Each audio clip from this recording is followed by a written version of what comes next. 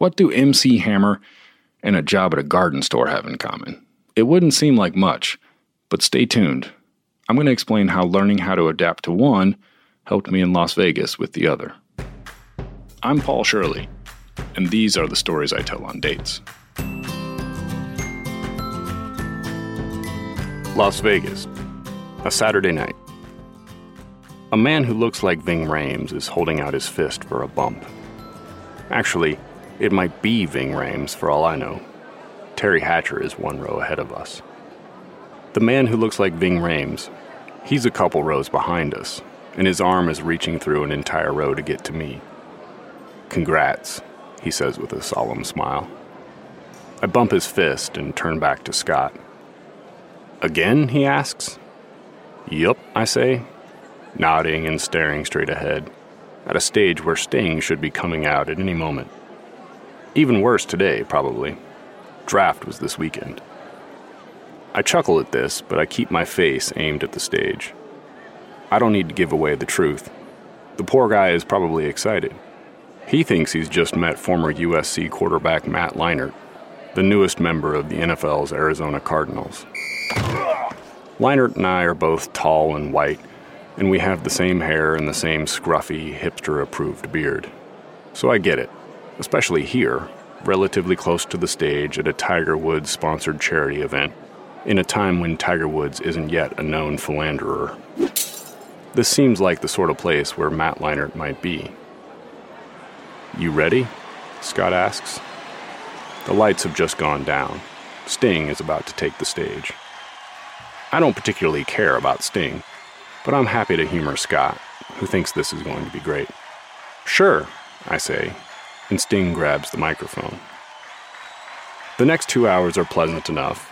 Sting might not be my bag, but he does take my mind off the state of my life, which is a confusing state indeed.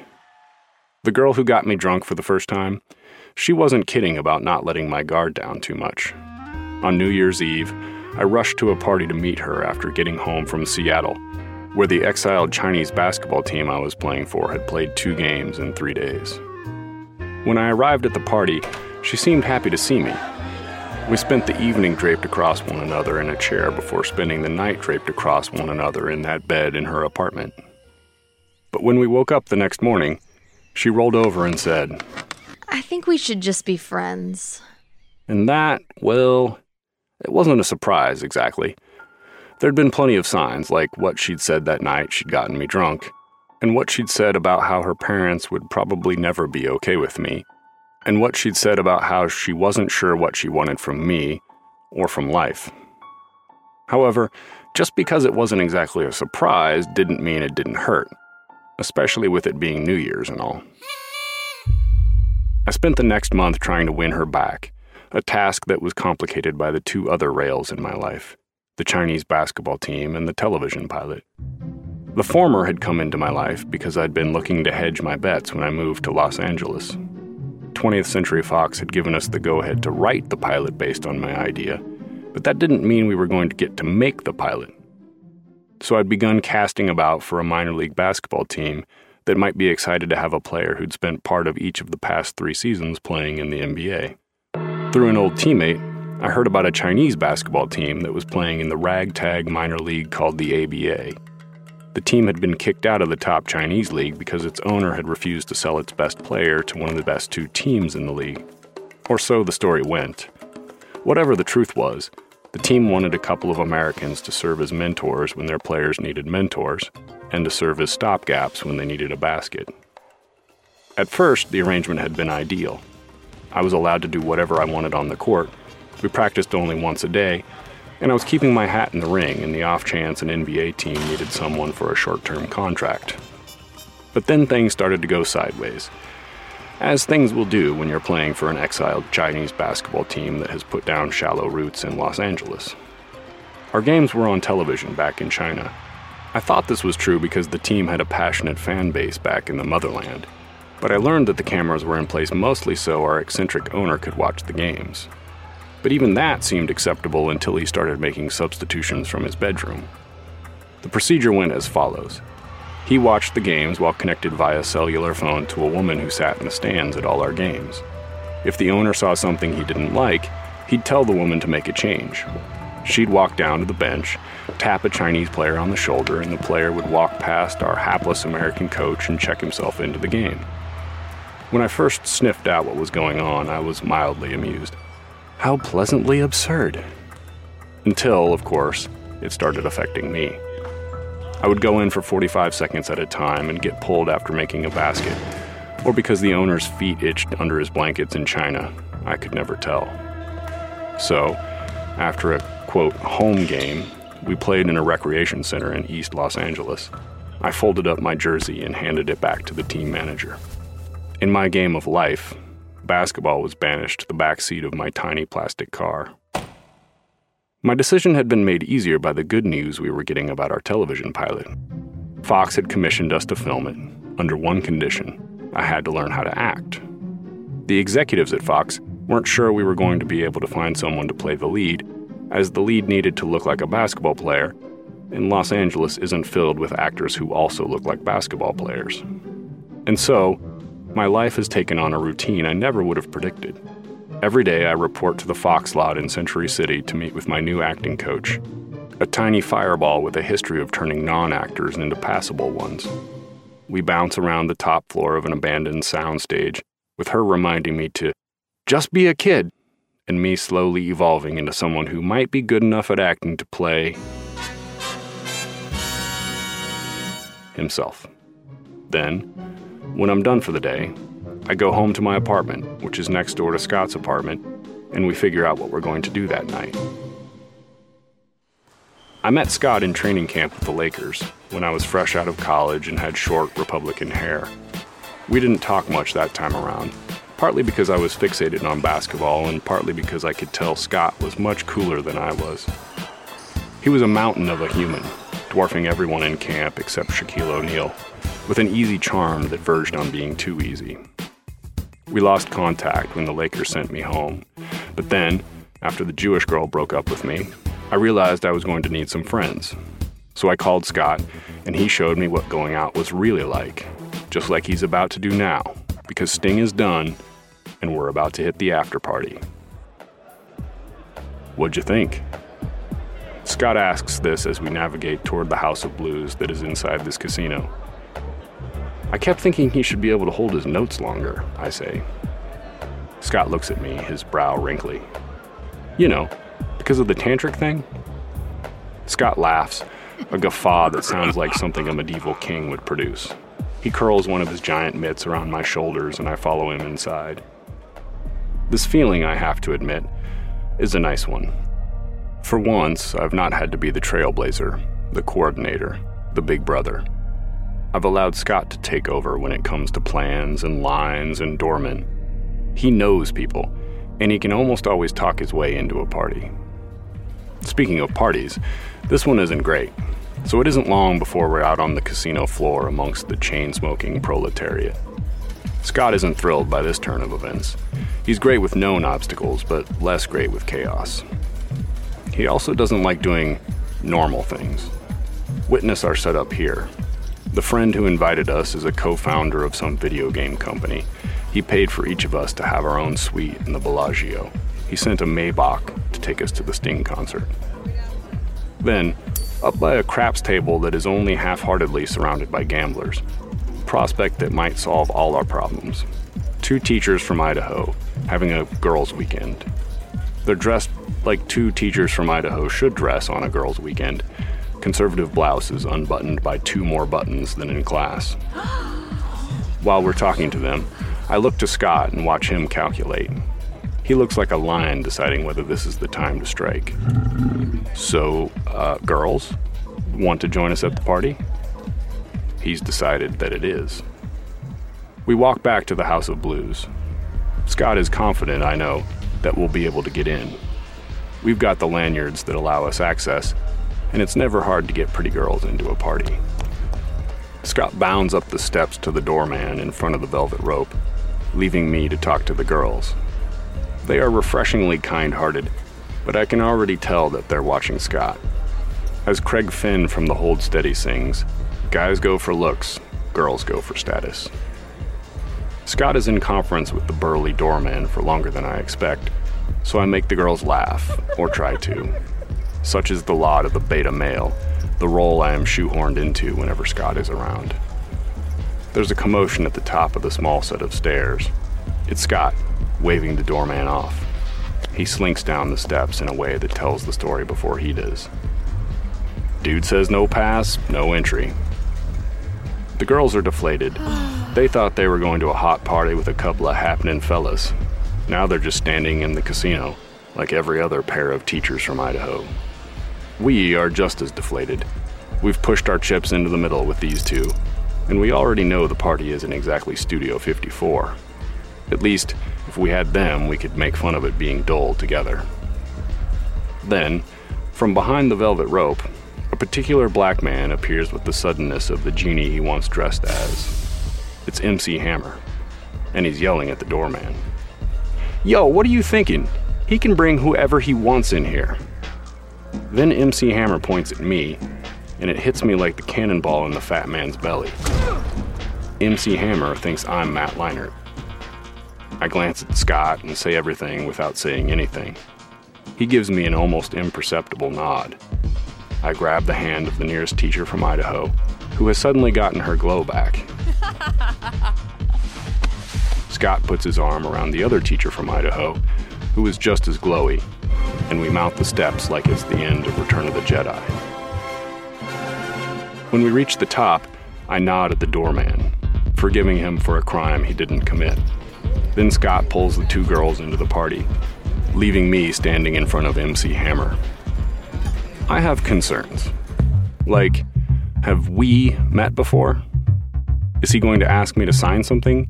Is he about to realize that there's no way a quarterback would be 6'9"? You good? He asks. He's drinking something red, maybe vodka and cranberry. Maybe just cranberry. Yeah, I say. Cool, he says. He holds out a fist for me to bump. You need anything, you let me know, okay? I bump his fist and nod, because I think that's what Matt Leinart would do. And then I scurry into the party after Scott and the teachers. When I arrive, everything has changed. For once, I'm the one who got us into the party. Never mind that it had nothing to do with me. Scott grins. So, Maddie, how's that offense looking? The girls are thoroughly confused. Scott offers to get drinks. I ask for a beer. He ducks into the crowd. The girls turn to me and one of them asks, What just happened? With a smile, I explain the mix-up. When I am done, the other one says, That's pretty quick thinking on your part. I don't know about that, I say. I think I was just trying to make an old boss proud. The looks on their faces tell me I should explain.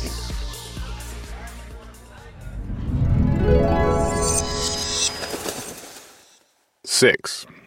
First job, worst job. When Jim Reese, the bald-headed proprietor of Skinner's Nursery and Garden Store, first asked me if I was looking for a weekend job that might turn into a summer job, I responded just like my parents had taught me whenever I didn't really want to do something. I said I'd think about it. I was poor, but I was 16. My Saturday nights were not occupied by beer bashes at the lake. They were spent fighting with my father and brothers about whether we would watch Saturday Night Live, American Gladiators, or Star Trek: The Next Generation. It was a marvelous era for late-night television. In other words, I wasn't finding my poverty particularly alarming. That is, until a crisp spring day in Meriden when I asked Kelly Stepka if she'd come outside with me. After we were finished eating lunch, of course. It's getting nice, so it makes sense to go outside. Here, I would like to open this door for you. These are all things I said out loud. In front of the high school, with the flag's rope banging against the pole every 4 seconds, Kelly must have been able to see what was coming like she was a highway worker and I was a big rig driver barreling down the interstate at her with 4 shots of 5-hour energy in his stomach. But to her credit, she played along, saying nothing as I fidgeted, staring at the concrete for too long before finally looking her in her glasses-clad blue eyes and saying, so I was just wondering, Let's say that, like if I asked you on a date, would you say yes? We'd been doing a lot of SAT prep, so the analogy that came to mind for how I felt while I awaited her answer was, my heart is to my throat as a goose is to a garden hose. Kelly pushed her bangs out of her eyes and smiled in the way girls can do to let you know that even though you're an idiot of the highest order, they're letting you off with the slap on the wrist. I would say I would be delighted, she said. The goose dissolved into a warm, contented, terrified feeling in my stomach. I was going on a date. That night, as I lay in bed, I conjured an image of Kelly's strawberry blonde hair and how it had that poof in front, like every girl had in 1994. Kelly had had me vexed for months. This was her thing. She was a serial vexer. 1 month it was Max Phelan, the next Darren Dinsmore. Now it was my turn, as evidenced by the tiny notes we exchanged in geometry class, the precursor to texting. Sometimes, the precursor to sexting. She tossed them over her shoulder onto my desk when the teacher was at the board. I read them, wrote my response on the back, and tossed them into her lap. I had a collection of them in my sock drawer. I imagined what it would be like if Kelly were to pick me as hers, how that would feel. Then I went past imagination. I made it a reality. Kelly would be my girlfriend soon. We'd start hanging around at each other's houses and going to things together and... Wait. This could get expensive. And I didn't have any money. The next day, I called Jim Reese and asked if the job was still available. He said it was. I told him I was in. He told me to come to work on Sunday. On Saturday, I picked up Kelly at 2 in the afternoon. When we got to my house, I challenged her to a game of one-on-one on the concrete slab that my brothers and I had helped my father install 3 years before. Kelly had spent the season as the starting point guard on the varsity basketball team, so it was logical, I thought, to involve as much basketball as I could. During our game, which I engineered as both a win and a loss for me, no blocking shots, copious post-ups for the sake of body contact, I sweated through the t-shirt I'd picked out specifically for this event, a new one my mother let me get at JCPenney. Its back said something about fear and not having it, a philosophy I desperately wanted to make my own. After I changed into my backup outfit, likely something made by JCPenney store brand, Arizona Jeans Company, I joined Kelly in front of the television and we watched the University of Kansas win a basketball game. At halftime, Kelly lay down on her stomach on the floor in front of me, her jean shorts riding up when she plopped down, and I visualized a day when I might be able to act on the impulses that flashed like lightning through my brain every time I saw the faint tan lines in front of me. Which wasn't then, obviously. I mean, it's not like I had the house to myself or anything. I absolutely, positively had the house to myself. After the game, Kelly and I went into the kitchen to look at the day's Topeka Capital Journal to check the listings, and I acted like I hadn't long since pored over our options, and like I didn't know that we only had one, really, because A, we were only 16, and B, it was the spring. Summertime would have been easier. We wouldn't have had to watch Guarding Tess starring Nicolas Cage and my inadvertent namesake, Shirley MacLaine. Then, a drink of water and the walk downstairs after I checked to make sure the sliding door was shut and the dogs were inside. Next up, the passenger door, because that's what a gentleman does. And then, as I walked from her door to mine, a sigh of relief. So far, my plans had gone swimmingly.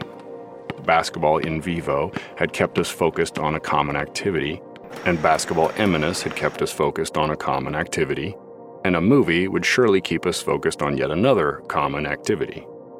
We just had to get through the drive to the theater. No reason to worry about that, though, because I had a plan for that, too.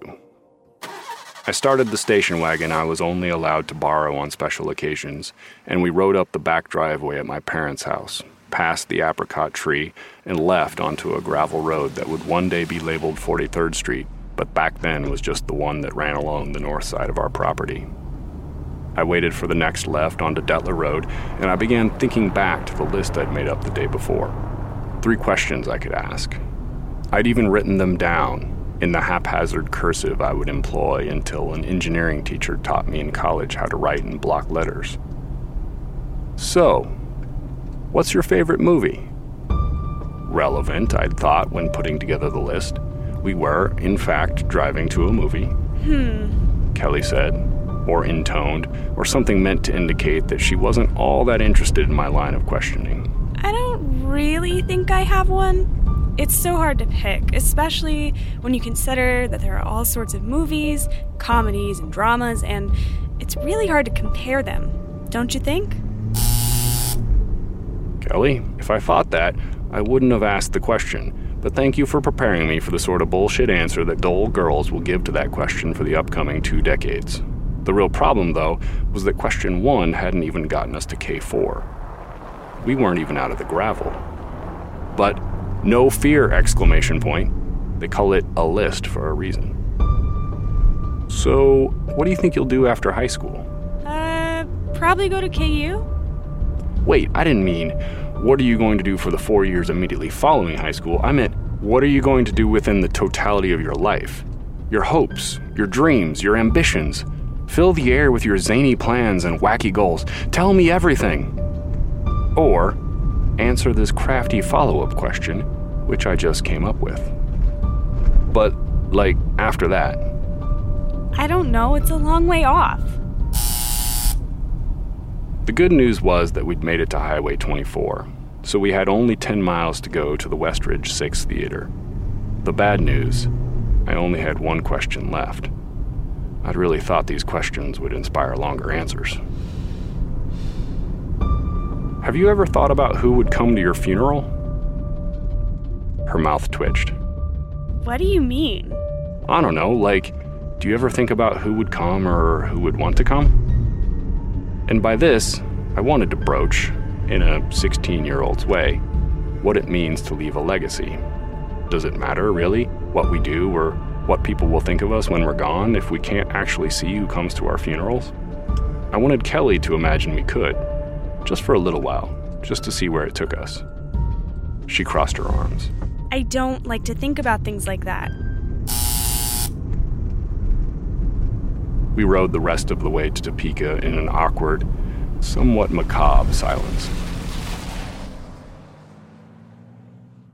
Guarding Tess was mostly awful, but it did give us something to talk about on our walk through Westridge Mall's parking lot, en route to the station wagon.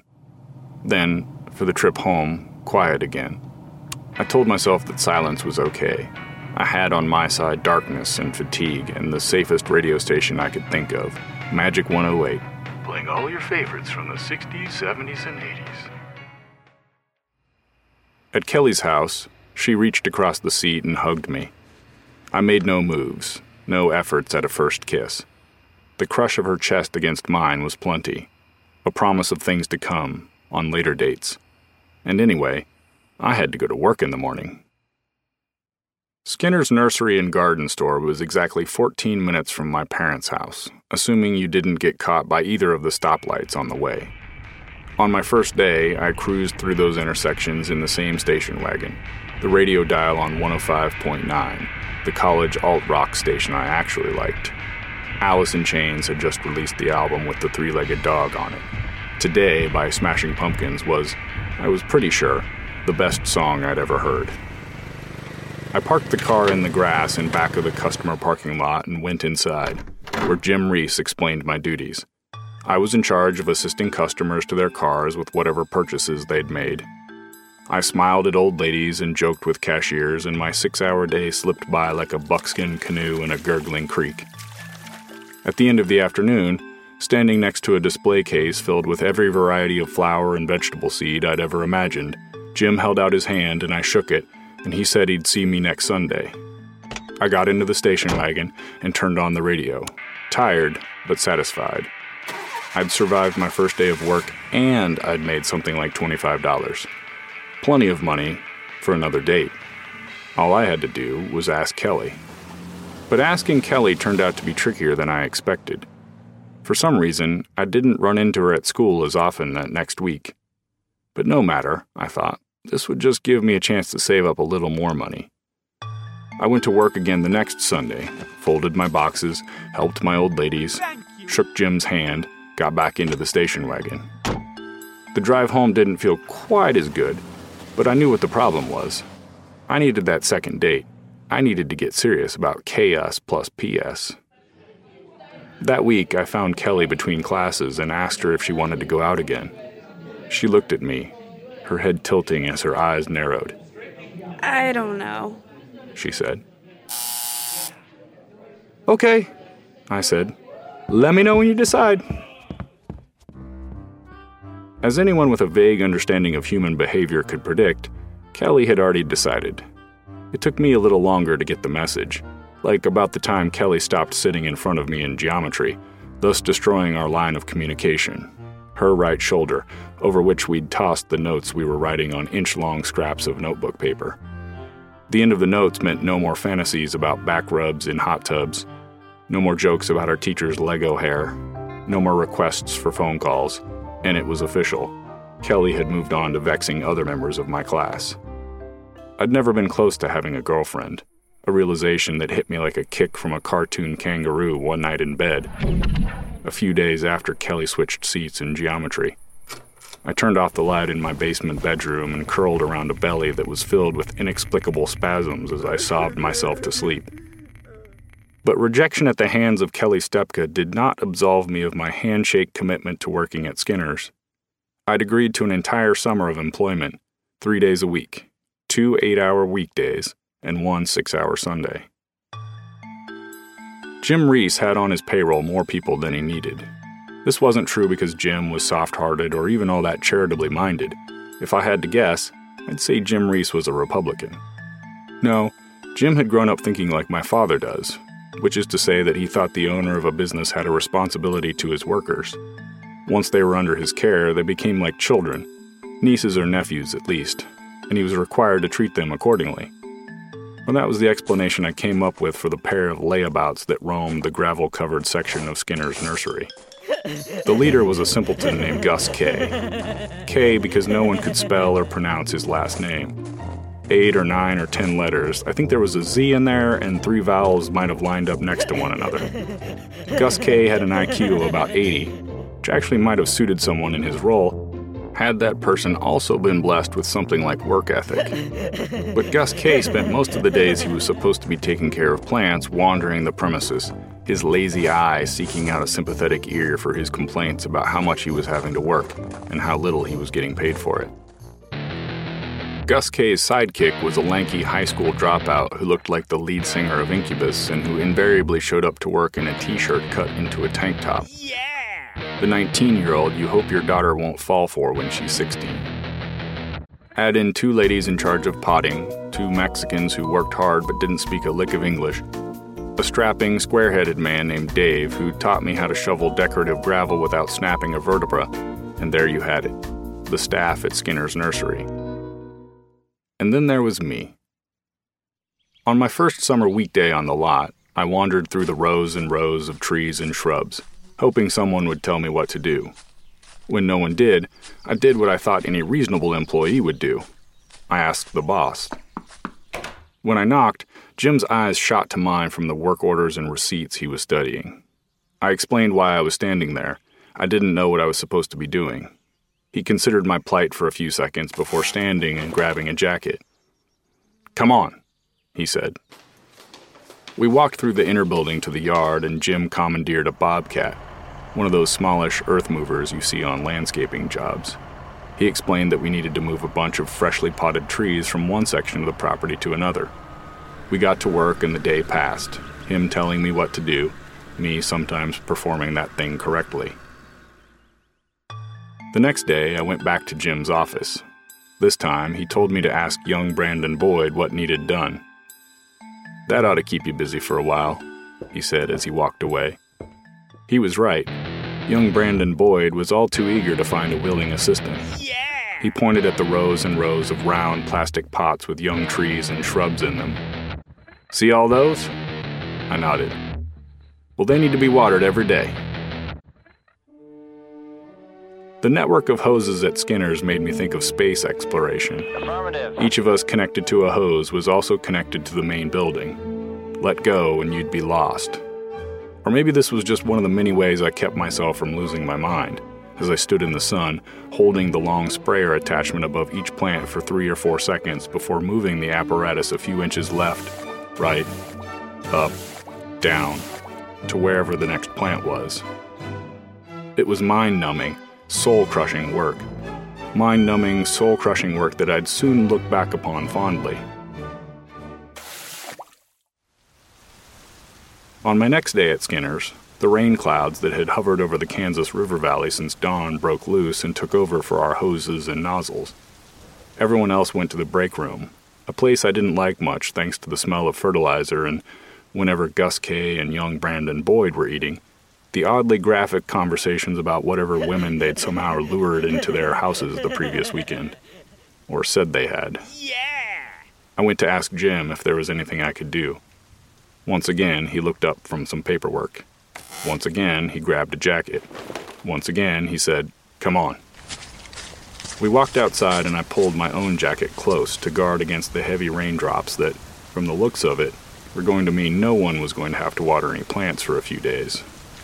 Jim and I trudged to the very back of the yard and he showed me inside of one of the lath houses, half-moon-shaped greenhouses made of clear plastic and 2x4 that also looked like they would have been at home on another planet. When we were inside, Jim explained that this was where all the plants that would eventually end up in the yard got their start. Then he grabbed one. "See these weeds?" I inspected the rumpled surface of dirt where a few tiny green shoots had broken through. "These little plants can't handle them. They're too small, so I need them pulled." He handed me the pot. "That's where you come in." I looked at the pot and then down the length of the lath house, which seemed to stretch to a point at the far end. "All of them?" I said. "All of them." It wasn't so bad that first day. The rain outside was calming, and I quickly figured out that an upturned 5-gallon bucket made a pretty good seat. But by day 2, the warning signs were red and blinky. This wasn't a job I was born for. At their respective peaks, the lath houses were 6 feet tall. I was already 6'4", and I was rarely pulling weeds underneath the house's peaks. That's where the walkway was. I could usually be found under the far edge where the ceiling was only 3 or 4 feet off the ground. I looked like a hermit crab, scuttling around, my prey the stubborn weeds in the tiny plastic containers. Weeds that didn't stay gone, mind you. By the time I finished a house, weeds had already started to grow at the start. I was starting to miss my space hose. Affirmative. Oh, and there were 8 of these lath houses. But surely I wouldn't have to weed all of them. "Why, yes," Jim said. "This is your new job." To combat the crushing boredom that hung over my work life like the cloud in a Peanuts comic strip, I used the Sony boombox that sat on my desk at home, compact disc and dual cassette, thank you very much, to make tapes of all 10 CDs I owned, for use in the knockoff Discman that I now carried to work like a lunch pail. My other strategy for time killing was a personal reward system I perfected over the course of several weeks. After my first hour of weeding, I allowed myself to go inside and get a drink of water. After another hour and a half, I could buy an orange slice at the pop machine. Then came lunch, with Gus K. telling lies about exploits with some woman who had to have been named Kathy or Debbie. In the afternoon, another water break, and then, around 3:30, I visited the gum machine. A quarter got me 17 or 18 chiclets of various flavors. My decisions regarding which to chew next ate up at least 15 minutes. With the help of my homemade tapes and the gum and the water and slice breaks, I survived the worst of the summer. Soon enough, the weeds weren't growing so fast, and young Brandon Boyd put me back on watering, which, by contrast, was almost like a vacation. Yeah! When the summer ended, I told Jim thanks for the job and said I'd talk to him next spring about the following summer. A variation on, "I'll think about it." But this time, I was telling a lie. I hated my job at Skinner's so much that I got teary-eyed some nights at the thought of going to work the next day, probably because I'd finished some of my days with spasms in my wrist thanks to all the weed pulling. I didn't talk to Jim Reese until I saw him at church a year and a half later, after I'd put under my belt a summer at Four Seasons family pools and spas. I asked Jim why he'd assigned me such an awful duty as pulling weeds in those lath houses. "Hell, I don't know," he said with a laugh. "I was paying you minimum wage, but you kept asking me if I needed something done. And since you kept asking, I was glad to oblige. But that job you gave me was brutal." He held up a finger. "Let that be a lesson to you, son. If you don't want the worst job in the place, don't ask the boss what he needs done. You gotta learn to go with the flow." His words helped crystallize something that had been floating around in my head while I was pulling weeds. It was clear that I wasn't made for a life pulling weeds, or anything, really, that involved such routine monotony. So I decided I would become a professional basketball player. I didn't tell anyone about this decision because people from Meriden, Kansas do not become professional basketball players. People from Meriden, Kansas don't even like it when people make ludicrous claims about wanting to become professional basketball players. Instead of talking about my plans, I disguised them. In college, I got an engineering degree because that was responsible. I told people I was thinking of going to graduate school after college, but deep down, I knew. One day, I would play basketball for money. In part because I loved playing basketball, but also because I knew that when I got there, I wouldn't have to worry about asking the boss what to do because what basketball players need to do is pretty obvious. So I'd solved that little problem. But that didn't mean I'd fixed everything. I still had a lot to learn when it came to the reason I'd gotten myself into the mess at Skinner's. Girls. The next winter, Kelly Stepka's powers of vexation boomeranged back around to me, and we went to winter formal together. She wore a tan dress that showed off her hip bones, and I wondered if Kelly and I might become an item, an even more attractive possibility senior year as Kelly had not gotten worse looking. This wonderment did not, however, cause me to worry about getting a job or making any plans, because fuck that. If Kelly wanted to make me her boyfriend, it would happen not because of the plans I could make or the things I would buy her, but because Kelly liked me how I was. I congratulated myself on my newfound apathy. I'd learned something from Jim Reese. I was going with the flow. This was going to work. Then, 3 days after winter formal, Kelly dropped me again and began dating Jed Traxler, a relationship that resulted in the disappearance of Kelly's virginity, a bit of magic I'd always imagined having a role in, although I wasn't sure how. Kelly and Jed stayed together through prom and graduation, and they gave it a shot from long distance as freshmen in college, her at Kansas State, him at the University of Kansas. I was tempted in my second round of Stepka heartbreak to think Jim Reese had been wrong. After all, I'd gone with the flow, just like he'd said, and it hadn't worked, not even close.